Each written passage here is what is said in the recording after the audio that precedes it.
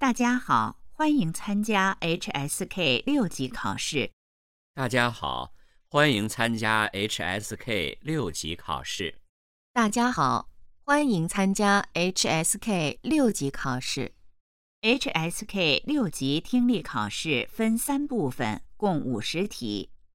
请大家注意，听力考试现在开始。第一部分，第1到15题，请选出与所听内容一致的一项。现在开始第1题。1. 一个人的智慧3分靠天赐，7分靠自己获得。这里的7分很大程度上来源于人生经验的总结。人的一生只有不断的总结，把有益的东西积累起来，然后融会贯通，才能形成自己的智慧体系。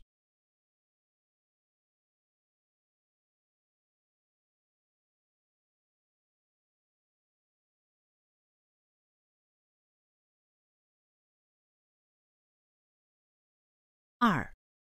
食疗是指利用食物来调节身体各方面机能，从而达到预防疾病、保持健康的养生行为。以前食疗多用来调理身体，现在它的功能丰富了很多，越来越多的人尝试通过食疗来减肥、护肤、护发等。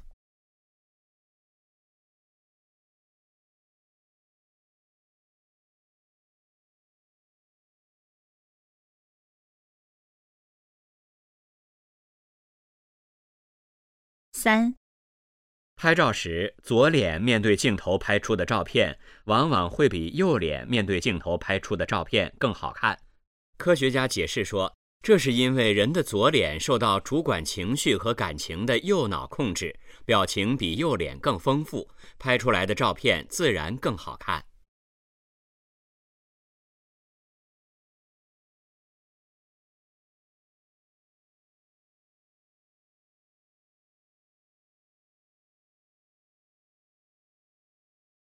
4.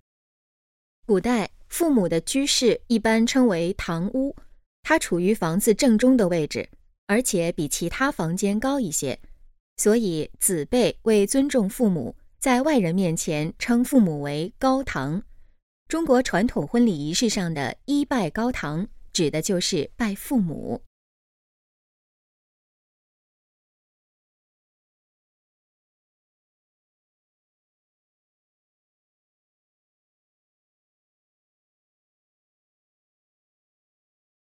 5.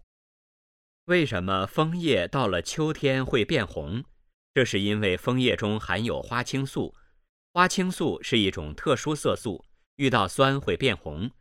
秋天气温降低，光照减弱，有利于枫叶中花青素的形成，而枫叶的细胞液又呈酸性，所以整个叶片变成红色。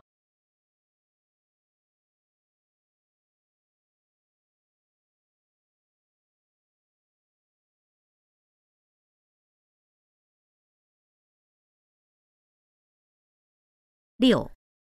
小王去应征演员，他说自己表演的最大特点就是自然。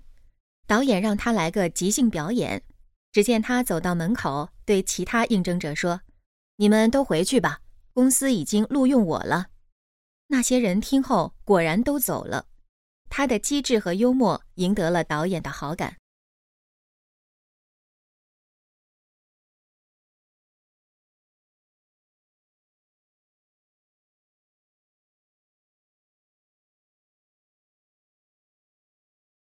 7.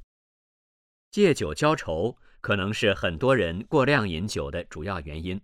他们希望通过饮酒让自己忘掉痛苦，可实际效果却正好相反。很多研究表明，过量饮酒会让饮酒者更加焦虑。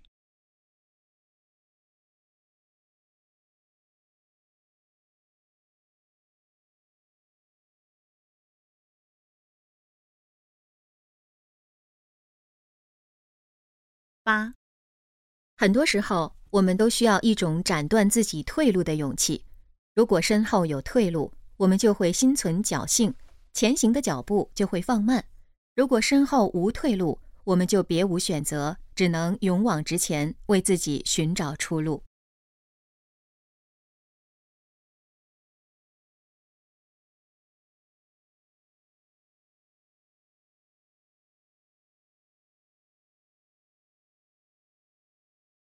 9、有人问一位科学家：“您一直致力于一种新型电池的研发，但实验总是失败，您为什么还要坚持呢？”科学家回答：“失败？不，我从来没有失败过。我现在已经知道了5万种不能制造这种电池的方法。”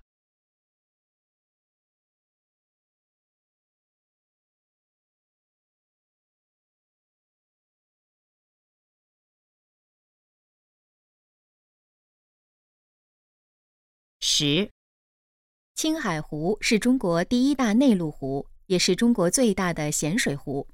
它湖面开阔，烟波浩渺，是大自然赐予青藏高原的一面巨大的宝镜。由于地势高，即使在烈日炎炎的盛夏，青海湖也依然凉爽清新，是理想的避暑消夏胜地。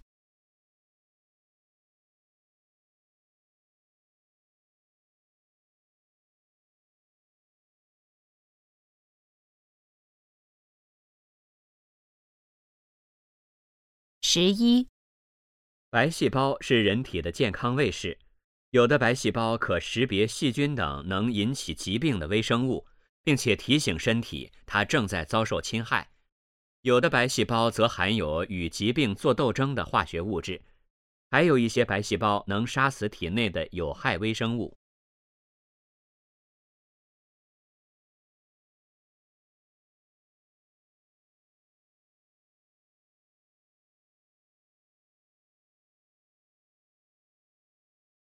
12、白居易是唐代著名诗人，他的诗深入浅出，通俗易懂，深受当时人们的喜爱。据说，为了使自己的诗便于理解，他每写完一首诗，都要将它念给不识字的老妇人听，然后反复修改，直到老妇人完全听懂为止。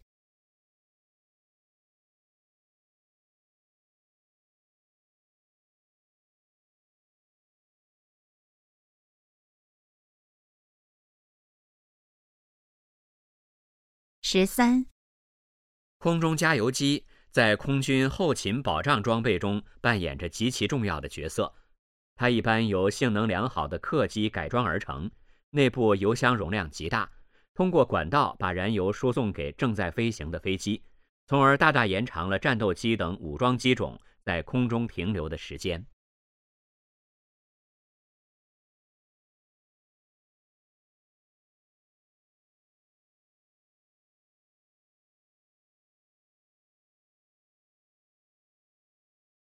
14、在职场中，虽然工作能力是首要因素，但适当掌握些职场说话技巧也是至关重要的。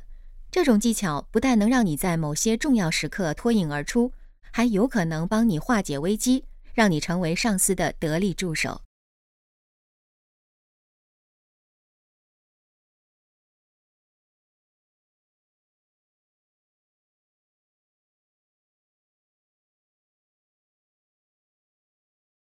15、科学家发现，一些凶猛的动物在发起攻击前，往往会张大嘴巴，吸一口气，打个哈欠，这是为了排出体内的二氧化碳，增加血液中的氧气，好让因长时间不动而变得僵硬的肌肉充满活力，为突然袭击做好准备。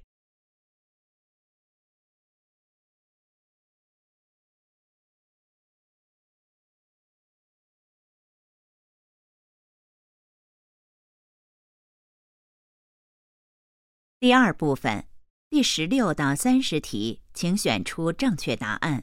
现在开始第16到20题。第16到20题是根据下面一段采访。听说您从小就学音乐，是出身音乐世家吗？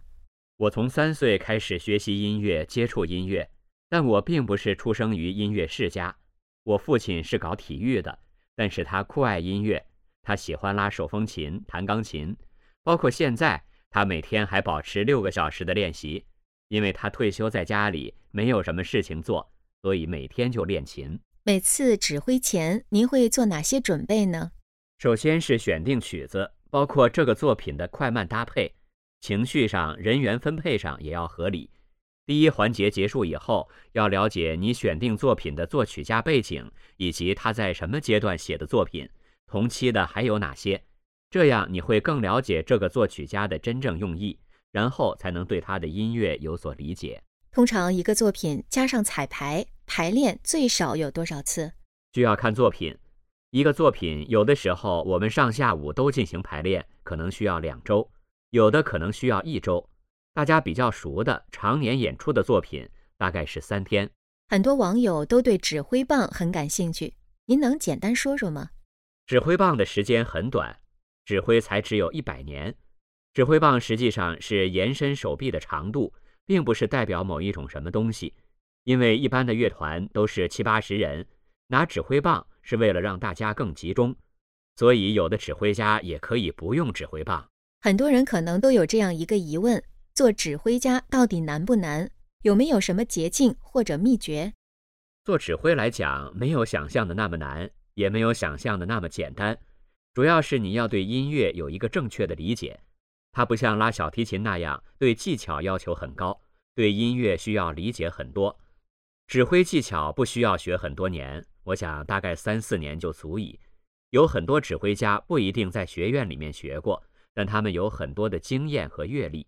就是说，不像学乐器那样要求技巧很高，而是需要有一个音乐的悟性。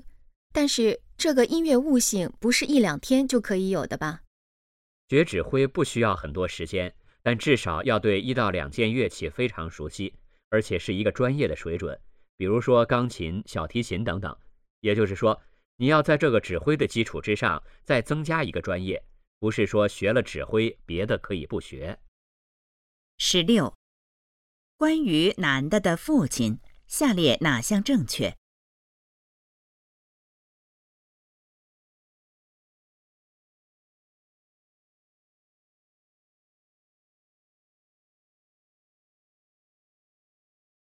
？17. 为什么要熟悉作曲家的背景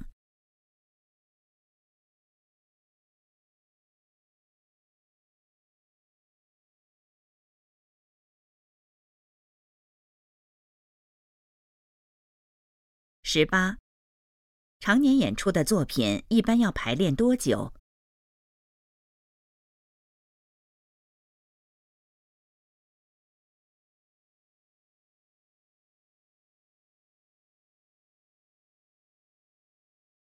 ？19. 关于指挥棒，下列哪项正确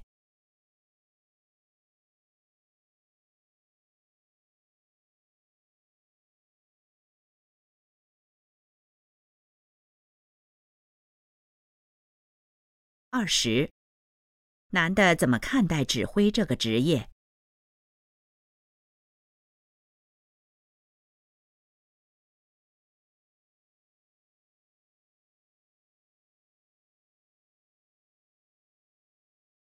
第21到25题是根据下面一段采访。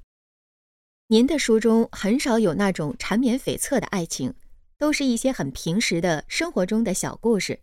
您是如何定义爱这个词的？我觉得这个世界上最重要的就是爱。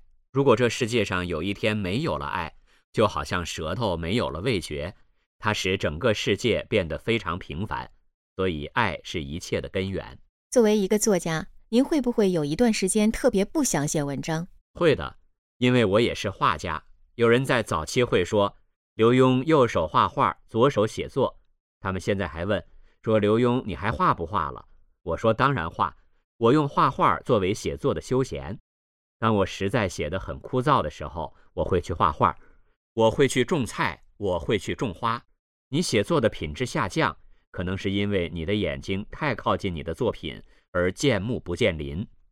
在这种状况下，我们要到其他的领域里面去涉猎。有时候我去读比较生涩的书，或者是读一些自然的、科学的、植物的作品，跟你写作的东西很可能差10万8千里。这能够帮助你把眼光放远，重新回头来看你的作品。很多作家说写作是很辛苦的事，您觉得辛苦吗？是辛苦的，但是我乐此不疲。不是因为我的书畅销所以乐此不疲。我有一本书现在写的很多了，是写种草种花的，但是你知道它会畅销吗？我觉得那是一种乐子，我也要对自己有一番挑战，而且我也很好奇，当我把那样一本书放到市场上去的时候，大家会怎样惊讶？所以我会做各种试探，希望有突破。您怎么看待现在的网络文学？我看的不多，但是我看过一些。我觉得绝对不可以盲目否定新时代的作品，因为这是走在这个潮流当中的，它绝对会成为主流，它不会离开这个时代的潮流，就好像鱼不会离开河一样。网络文学绝对有它的价值，也有它的空间。21，男的认为世界没有了爱就像什么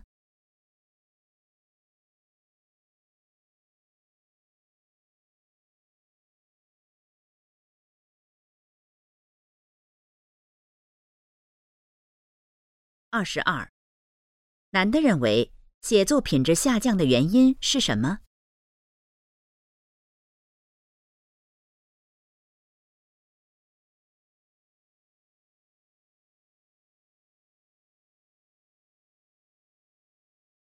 ？23，男的为什么要写一本种草种花的书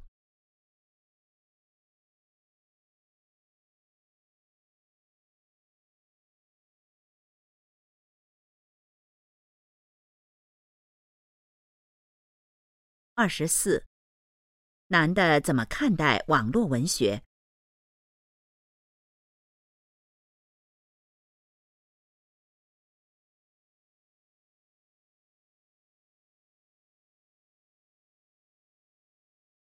？25，关于男的，下列哪项正确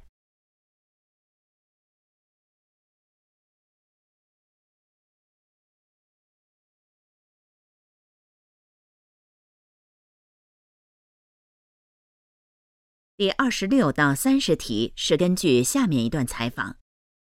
为什么喜欢例外和无用这样的字眼1996年创立例外工作室的时候，发现人们的审美观是求同而不是求异，于是就想有一个与众不同的设计，是反流行的。至于无用，所有人都在追求有用，是否有用甚至已成为我们做事的前提，但眼前的有用和未来的价值往往不同。我想把人们眼中无用的东西变得有用，我想人们不再以是否有用作为取舍的原则。在给专人做设计的时候，您的出发点是什么？这是我首次尝试为专人设计。专人设计在我的理解是，在符合设计师个人审美、价值观的前提下，为特定对象提供适合其需求的服装服饰。设计师在一定程度上都是为功能性、实用性服务的，但您总是倡导人们回归自然，如何处理这两者之间的悖论？如今消费几乎是一种必须，但消费与自然主义其实并不矛盾，关键是人们只购买必须的东西，停止不必要的消费。您最欣赏的设计师是谁？我最欣赏的设计师是大自然，他设计的70亿人中没有2个完全相同。您自己喜欢穿什么风格和牌子的衣服？我一半衣服是自己设计的，一半在国外买自己喜欢的设计师的作品，不一定要名牌。其实我在穿着上不是太讲究，这似乎是一个矛盾。我把服装看得很重很重，可以说是我的生命，我的一切。我把自己70%-80%的精力投入进去，而另一方面，我又不看重服装，它只是一种外表。而一个人更重要的是自我充实，不在特定场合时，平时都穿着简单，只要舒适就可以了。为什么不接受媒体拍照，而且专访也很少做？我时刻提醒自己不要走偏，设计师不是演员，毕竟还是要回归到设计上。设计师不是明星，应该踏踏实实埋头苦干。我所崇拜的一些国外设计师就是这样，他们默默耕耘几十年，保持低调。我觉得这样的方式比较适合自己，不会太累。26，女的怎么看待专人设计？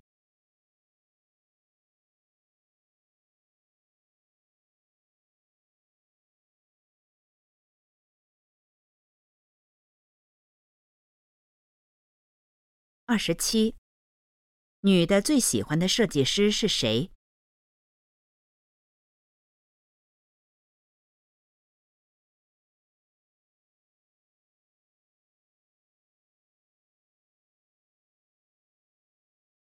？28. 女的着装有什么特点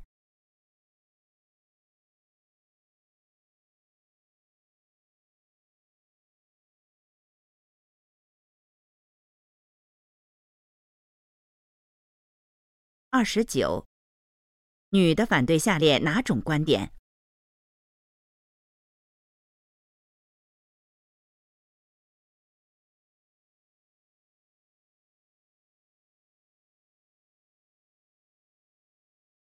？30. 关于女的，下列哪项正确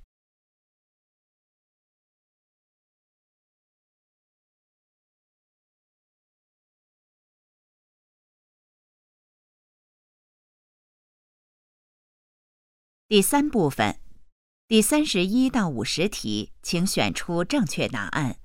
现在开始第31到33题。第31到33题是根据下面一段话：1770年，一位科学家发明了橡皮，但那时的橡皮是天然橡胶做的，擦得不干净。后来经过不断的改进，今天的橡皮已经能很容易地擦掉铅笔字迹，而且不会弄脏纸，橡皮本身也干干净净。铅笔之所以能够写出字来，是因为笔芯的粉末进入到了纸的缝隙里。当我们用橡皮擦铅笔字的时候，从橡皮上掉下来的碎屑能把铅笔粉末粘起来，并把它们包起来，这样字迹就消失了，只在纸上留下一些一吹就掉的橡皮渣。用钢笔写的字，普通的橡皮是擦不掉的，因为墨水渗到纸的纤维里面去了。用蜡棒写出的字，因为里面含有滑溜溜的蜡，橡皮也擦不掉。31. 最初的橡皮有什么特点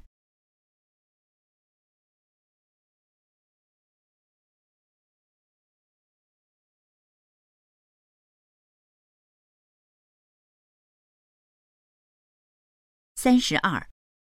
橡皮为什么能擦掉铅笔写的字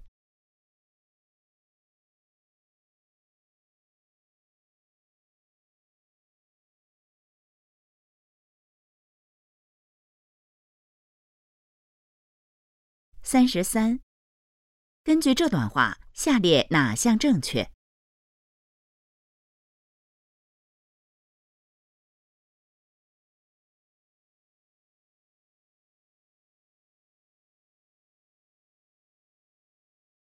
第34到36题是根据下面一段话。常听到有些人说，等我退休了就去旅行，我要看遍所有的美景。等我有时间了就去做运动，把身体锻炼得一级棒。等我有钱了就买很多书，为自己充电。这些事情其中的关键字就是等，等将来，等有时间，等来等去，这个等字就变成了一种假设和意愿。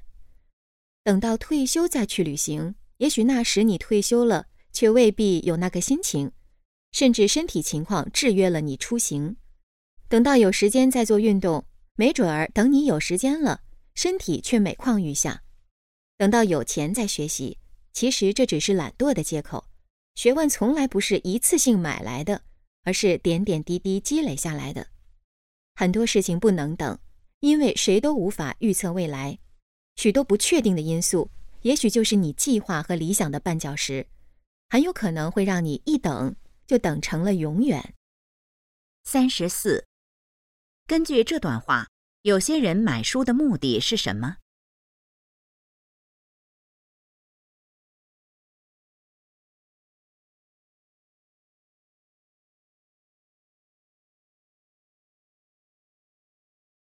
？35. 怎么理解“等”字就变成了一种假设这句话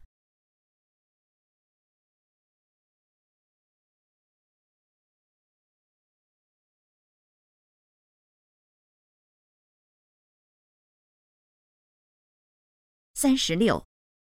根据这段话，我们应该怎么做？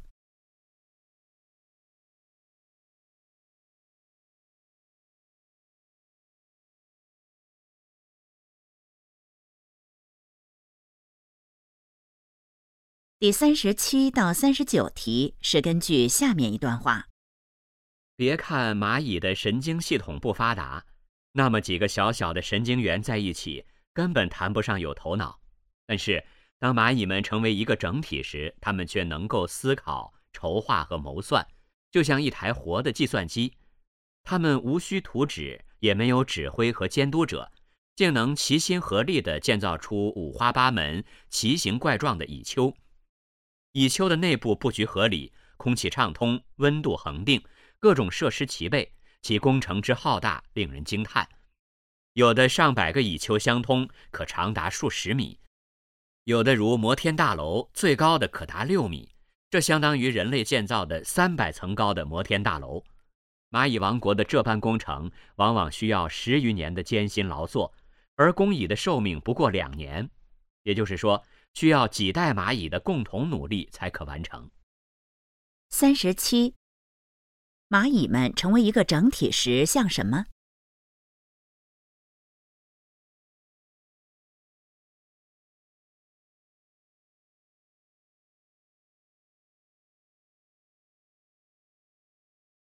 ？38，关于蚁丘，下列哪项正确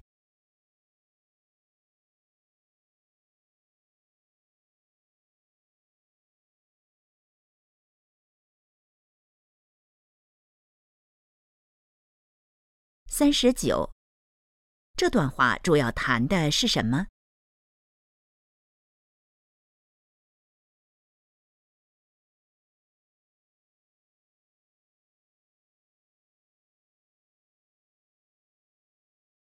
第40到43题是根据下面一段话。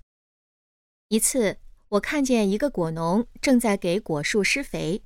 果农在离果树2米左右的地方挖了一个坑，然后把肥料埋下去。我很好奇，为什么他不把肥料直接堆放到果树的根部，而要隔开一段距离呢？果农大概看出了我的疑惑，笑着说，如果把肥料直接堆放到树的根部，它的根就长不大，长不深，果树的生长就会受到影响。把肥料直接堆放到根部，果树不是能更好地吸收肥料的养分，更有利于成长吗？我说。果农风趣地说，对果树来说，这种饭来张口、衣来伸手的生活，只会让它失去追求的动力。果农见我还是不理解他的话，继续解释，你想，把肥料直接堆放在根部，那些根还用得着伸展到远处深处去吸收养分吗？没有了追求，它的根系就会逐渐萎缩，从而影响到整棵果树的生长。人生不也是如此吗？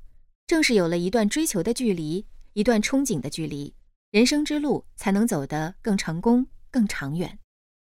40，说话人对什么感到好奇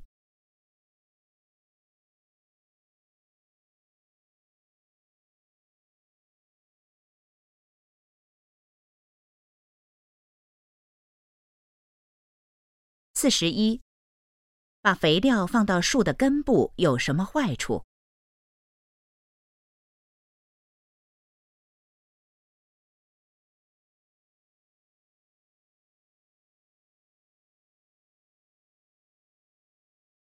？42，这段话中“饭来张口，衣来伸手”是什么意思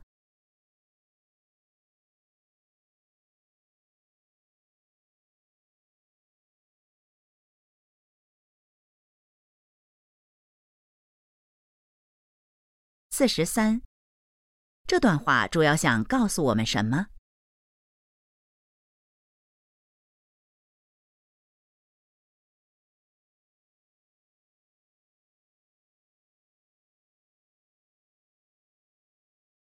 第44到47题是根据下面一段话。在雪地里行走，容易使人患上雪盲症，看不见路线以致迷失方向。人们一直以为雪盲症是由大面积积雪反射强光后，眼睛受到紫外线辐射灼伤所致，因此雪地行军时士兵会戴上墨镜，然而即使这样，还是有人得血盲症。原来，强烈的光线只是会对眼睛造成伤害，而引发血盲症的主要因素是雪地里空无一物，人的眼睛总是在不知疲倦地探索周围的世界，从一个落点到另一个落点。若长时间连续搜索而找不到一个落点，就会因为紧张而视线模糊，甚至失明。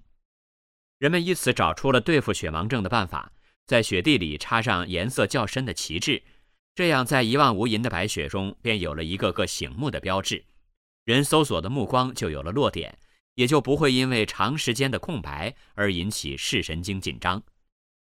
人生的路途中也会有很多雪地，当我们在这些雪地里行走时，只有找到了落点，才不会慌乱，才能卯足劲儿大踏步地往前走，否则就会像患了血盲症一样迷失在人生的旅途中。因此，我们的眼睛一定要努力搜寻目标，然后向着目标前进。44. 引发血盲症的主要因素是什么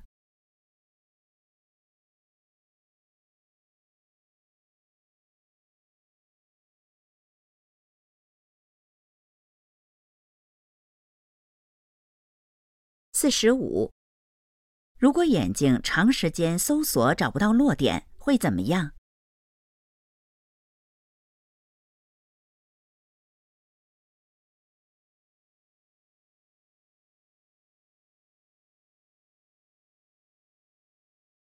？46. 下面哪种办法能真正对付血盲症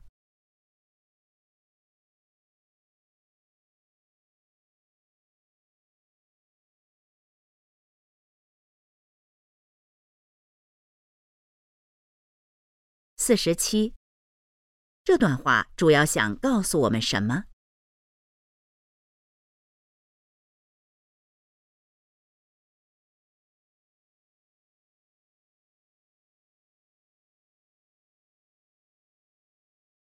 第48到50题是根据下面一段话。人脸识别系统的应用范围相当广泛，目前已用于机场、安防等多个重要行业，以及智能门禁、门锁等民用市场。然而，人脸识别技术也有其自身的局限性，还远远达不到人们预期的100%识别率。比如，人脸比对时，只要与系统中存储的人脸稍有出入，例如剃了胡子、换了发型、变了表情，都有可能导致比对失败。另外，对于双胞胎，由于相似特征太多，对他们的识别基本不可能成功。随着年龄的增长，人的面部外观会发生变化，特别是青少年，这种变化更加明显。所以在完善人脸识别系统时，年龄变化的影响也需要考虑进来。保守估计，如今人脸识别技术的准确率只能达到95%。事实上，任何一项技术在问世之初都不是完美的，理想与现实总是存在一些差距，这一切都需要更多的探索与努力。48. 根据这段话，人脸识别系统可能无法识别下面哪类人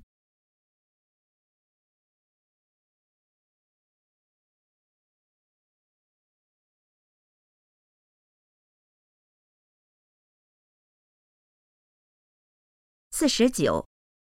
关于人脸识别系统可以知道什么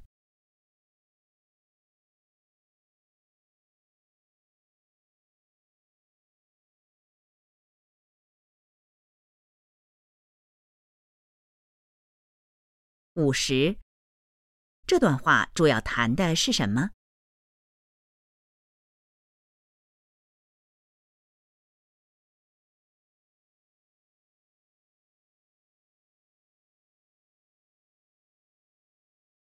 听力考试现在结束。